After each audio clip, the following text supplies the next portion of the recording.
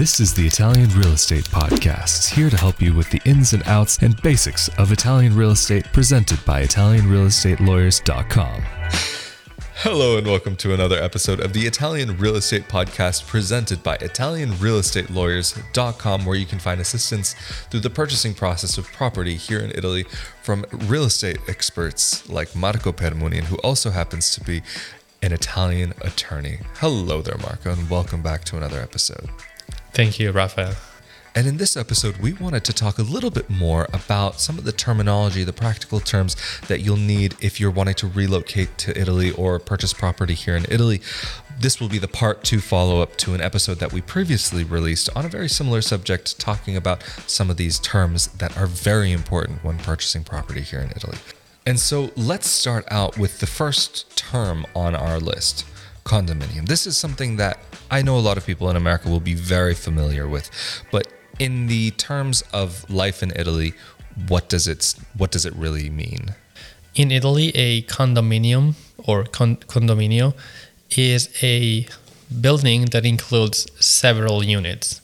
So normally, and we can talk about that in a second, there will be like the units owned by the single owners and communal spaces that are owned in a specific percentage by all of the people who also owns the different units in the building. So purchasing a unit in a condominium is not that different from purchasing another type of property. Though the main difference would be that when you purchase your unit within a condominium, you're also purchasing a percentage of the communal spaces. And of course, in a condominium, there is a property manager and condominium rules that need to be respected by all of the owners. So the condominium rules, I'm assuming that's just basic decency towards your neighbors, not being loud and so on. Well, those would be like general rules that apply to any property, but there would be like even more specific rules in a condominium, such as the use of the communal spaces, the ability to do renovation works to change the facade, or how the assembly works, how the owners also own the communal spaces. And so in short, the Regolamento Condominiale regulates all of the things that potentially can have to do with a specific condominium as a whole, and regarding also the specific owners. And so something that you just kind of touched on a little bit that might be worth getting into a little bit more detail would be the Assemblea Condominiale. The Regolamento, these rules that we talked about, are approved by the assembly, like the Assemblea Condominiale, which is basically a gathering of all of the unit owners, and the property manager also participates. It is very common in Italy for these assemblies to be held at the office of the property manager, of the Amministratore Condominiale. And during the assemblies, you discuss like potential renovation works, you discuss potential changes to the rules, you discuss people like, for example, that don't pay the common charges, possible remedies. You can replace the property manager. So the Assemblea is the gathering where you decide, where you take the important decisions related to the building. And so something that I would assume is connected with this would be the Amministratore Condominio. Yes, the Amministratore di Condominio, the property manager, is someone who is not a property owner, and it's normally someone who manages, but not necessarily, different condominiums, but that's very common. And normally the title of this person is like surveyor, or like someone who has like the necessary knowledge to hold like these gatherings. And you can basically also communicate to the property manager outside of these gatherings if you are experiencing issues with your own unit or with other property owners within your building. And going back into something maybe more related to what we spoke about in the last episode about the purchasing of the property, what is this term that comes up quite often, fiducione? In some cases, the landlord will require the new tenant, so someone who wants to sign up for a lease, to provide a fiducione from the bank, meaning the bank would guarantee that you pay the rent. So if you don't pay the rent, the owner can use the fideiussione that you obtained from the bank. It's not necessary for you to have it, but some property owners could request it in some specific cases.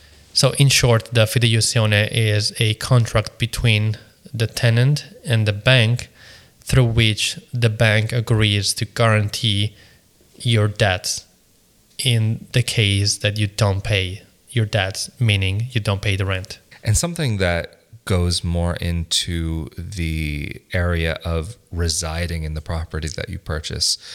What is a comune? A comune in Italian is a municipality. So it is a town that has a mayor and a town hall. It could be just a town or a few villages attached to a town where the town also has jurisdiction over the villages. And in Italy, when you use the word comune, you could also be referring to actually the municipal offices like town hall. So a lot of people refer to the comune as the town hall rather than the town. And so this is something that ends up becoming very necessary to go and visit during the process of purchasing when making registrations. But when it comes to the term residenza, how does this come into play? Residenza means residency, which means being registered as a resident of the population of a specific town. So in Italy, when you reside in Italy, you should be registered as a resident of one specific municipality. And when you move from one municipality to the other, you should change your residency from the first municipality to the second. Even if you don't do it, there are no consequences, but you are supposed to do it. And being registered with a specific municipality actually gives you benefits because you can enroll in the national healthcare system. You can vote through the municipal offices. You can apply for an ID card, which you can't do if you don't reside in a specific town. So everybody who resides in Italy should be registered at a specific municipality. And another term that comes up with this is the controllo di residenza, which is something that for Americans especially can be a very strange concept. Yes. So when you register with the population of a specific municipality, the local police, the municipal police, normally shows up at your house within 45 days to verify whether you reside in the property where you declared that you were going to be residing. So they actually show up potentially multiple times, and unless there are reasons for them to be suspicious, they normally check you during the first 45 days. So from when you formally establish residency in a specific town, they have 45 days to check one time or multiple times if you reside in a specific property. And one other idea, just kind of connecting this to things that may be a little bit different from people who are coming outside of Italy, is the idea in Italy about some properties being protected here. Do you want to maybe quickly go into that and what that can entail?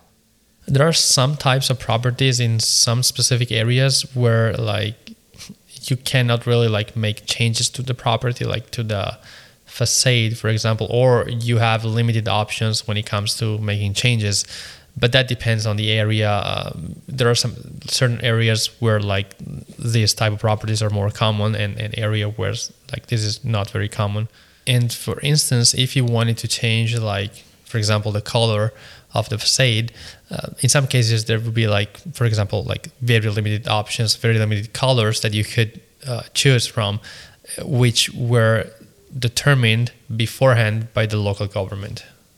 I think we've covered a lot of ground here today, and I think that's been quite informative to get through, especially this idea of some of these aspects which are a little bit different for those of us who are coming from outside of Italy, who are thinking about residing here in Italy and coming to live here, make a life here. So thank you very much, Marco, for all of the information, all this valuable information. Of course, if you are looking for assistance from Marco and the rest of the team at ItalianRealEstateLawyers.com, you can go to their website and contact them there, or of course you can leave leave a comment down below this video, and we may be able to answer it in a future upcoming video.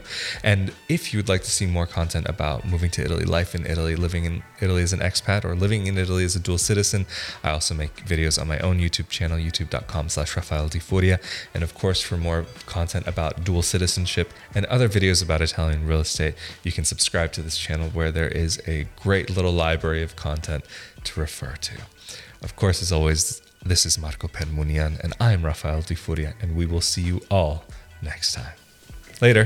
Thank you.